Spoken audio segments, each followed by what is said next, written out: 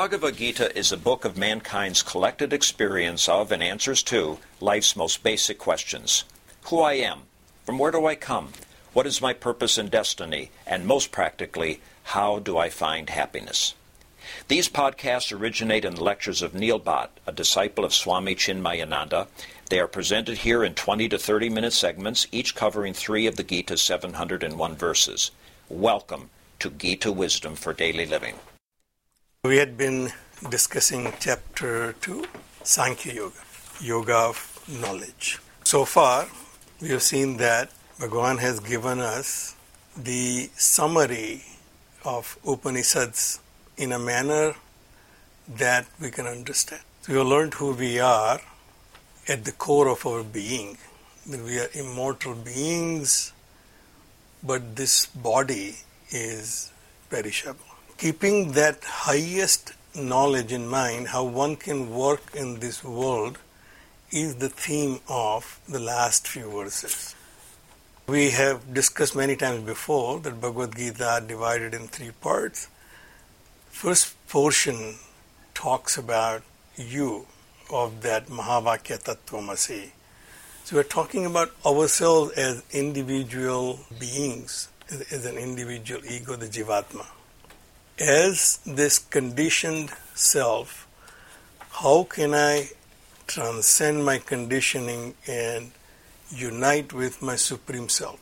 Changing the identification. Without changing anything, how can I change the identification is the subject of this chapter. Last few verses from 47 onwards, Bhagavan laid out the framework for Karma Yoga. How one can transform our daily, day-to-day actions in Karma Yoga so we can transcend this identity with this limited self. That's a general goal of the last few verses. So Bhagavan laid out methodically, step by step, how to start. So the first thing is to start with an understanding that karmani eva adhikaraste, in my power is just to act. That also in the present only. Actions are always in present. I must recognize that fact. Even after recognizing that fact, I shouldn't be burdened by the memories of my past or my aspirations for the future. Sangha tyaktva, by detaching yourself from all these concepts in my mind. So my world right now is made up of concepts created by my mind. Who I think myself is nothing but my concept. My concept, which is made up of memories of my past. What I've accomplished, what I've experienced. I as an observer see that as myself and say that's me.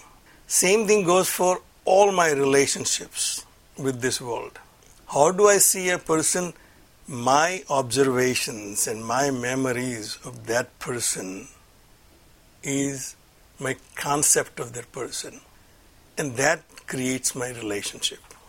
So Bhagavan said, if you can overcome these mental concepts about yourself, about the world and the objects in this world, and act in this world without any influence of this mind which is going between whether this is right or that is right. And then if you act in this world, you will be very effective in transcending your own limitation. And that Bhagavan, using the Vedic language, called it yoga. Out of these 6 darshans, Bhagavan used the Sankhya to give us knowledge, and then use yoga to give us the practical application. But he is restating all these terms and these techniques in a manner which is applicable. So Bhagavan defined the term yoga in a manner which we can understand. So first thing he said, Samatvam yoga uchyate. Yoga is equanimity of mind. When mind can remain steady in all happenings, then Bhagavan said you have achieved yoga. You achieved that state of samadhi described in Yoga Darshan. Sama-adi. The word is made up of 3 letters, which is Sama Samyak. A means expanded, and Di means buddhi. And therefore Bhagavan used the word Buddhi Yoga. Bhagavan is putting lots of emphasis on the word Buddhi. Because Buddhi, as part of this Antahakaran, as we have discussed, is the decisive factor. When my thinking entity in the state of decision, it is Buddhi. So Bhagavan says, if you can keep that steady, that decision-making entity, then you are in Buddhi Yoga. First pointer he gave is, when you can control your mind in any situation, Sukha Dukkha, Labha Labha, Jaya Jaya, by just stating them, Bhagavan is acknowledging that they will be there. And you should acknowledge that they will be there. How you can keep your mind steady is what you need to learn. So Bhagavan said, keep your mind steady, keep your buddhi sharp and in decisive mode, and you will be in the state of yoga. You are in the state of samadhi.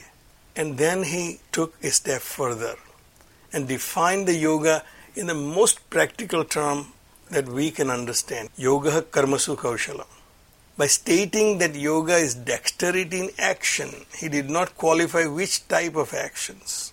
In other words, he included all the actions, sacred and secular, in one category. So rather than dividing your life into two pursuits, one is secular and another is sacred, we're going to fuse them all into one. It's just the one life which you have to live.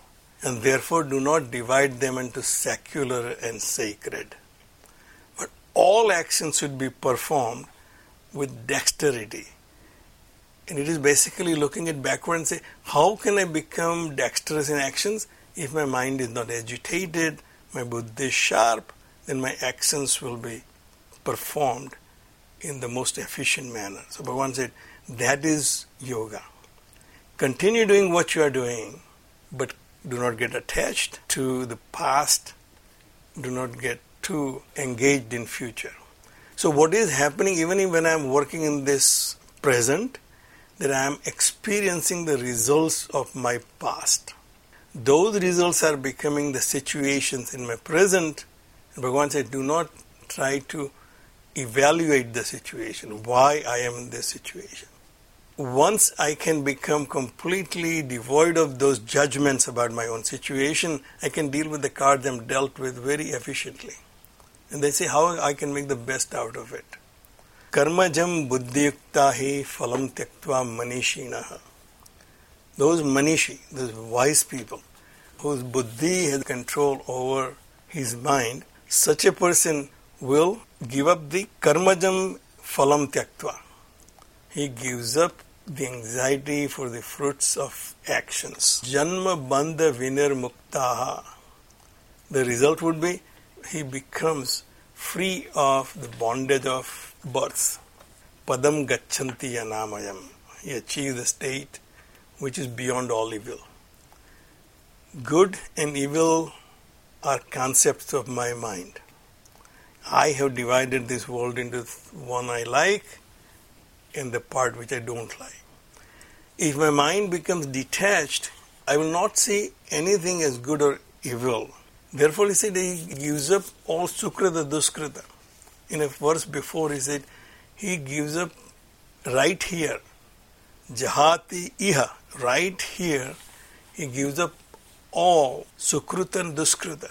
He stops judging about his own actions, whether this will bear me good results or this will bear me bad results. When I reach that stage, Bhagavan says, Yadate moha kalilam buddhihi vyati tarishyati tada gantasi nirvedam srotavasya srutasya cha. This is a very interesting verse, which basically says that once your buddhi will cross this mire of delusion, the mire, very swampy ground. Right now I am treading very, very soft ground. Sometimes I am in a firm ground where I am happy. Sometimes I am not in a firm ground to be happy. Sometimes I act in a proper manner. Sometimes I don't act in a proper manner. That's because sometimes my buddhi is in control of my mind, and sometimes my mind is controlling my buddhi.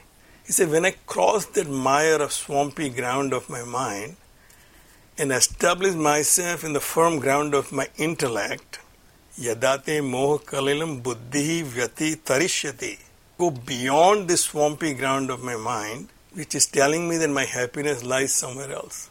My happiness lies in acquiring, accomplishing, going somewhere, coming back from some. You see, all that when is quietened, tada gantasi nirvedam srutavasya srutasya cha. Then you will go beyond what is heard, what is yet to be heard. In other words, I will go beyond the experiences which I have in the past, and I also go beyond the experiences I anticipate in future. So here, as Swamiji explains, that even though only sruta is used, which is heard and what is yet to be heard, but it includes all my sense perceptions, all my experiences. So all my experiences in this world, my interaction with the world of objects and beings, when I put behind me those experiences which I have and those experiences I think I may have in future. So when I go beyond that, I start living completely in present. So Bhagavan has given us the path and then says, this is your goal. Your goal is to go beyond what experiences you have. Do not create concepts about this world and your relationship with this world from what your memory says what it is. See it clearly in present and create your actions accordingly. In the next verse, says, Sruti vi pratipannate yada sthashyati nischala samadhau achala buddhihi tada yogam avapsasi.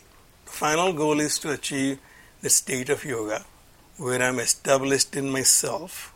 I am no more identifying with the conditioning of the self. That's the state of samadhi, where buddhi is firmly established in who I am. In spite of Sruti vi pratipanna, in spite of this confusion of various things which I have heard. What you have heard so far. Now this verse is interpreted many different ways. He said that I may be confused by the various advices I am getting from all over. Even from the perspective of the Darshan Shastras. If I will learn one Darshan Shastra, it tells me something. The other one says something else. One says Atma exists, other one says Atma does not exist. One says the goal is to achieve Swarga, other says no, the goal is to achieve Moksha.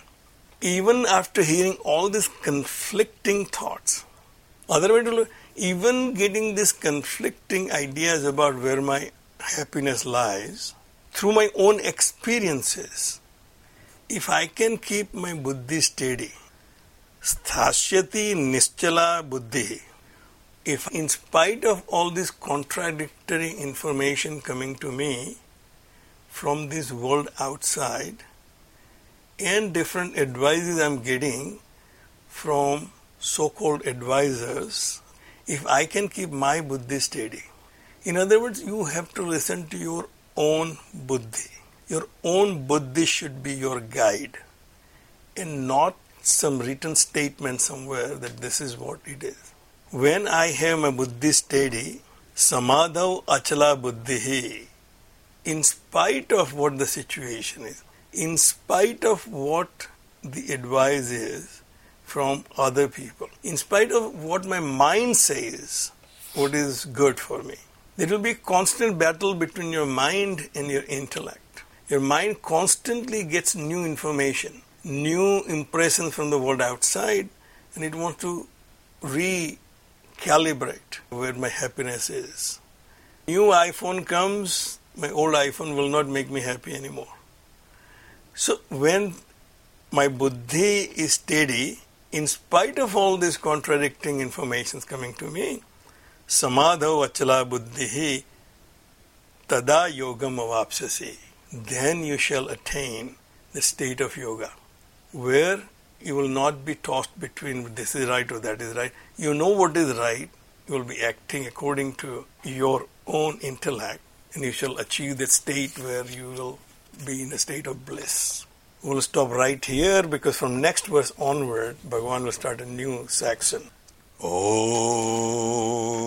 Sarve Bhavantu Sukhina Sarve Santu Niramayaha Sarve Bhadrani Pashyantu Ma Kaschid Dukkha Bhag Bhave. Om Shanti Shanti Shanti. Harihi Om. Shri Gurubhyo Namaha. Harihi Om.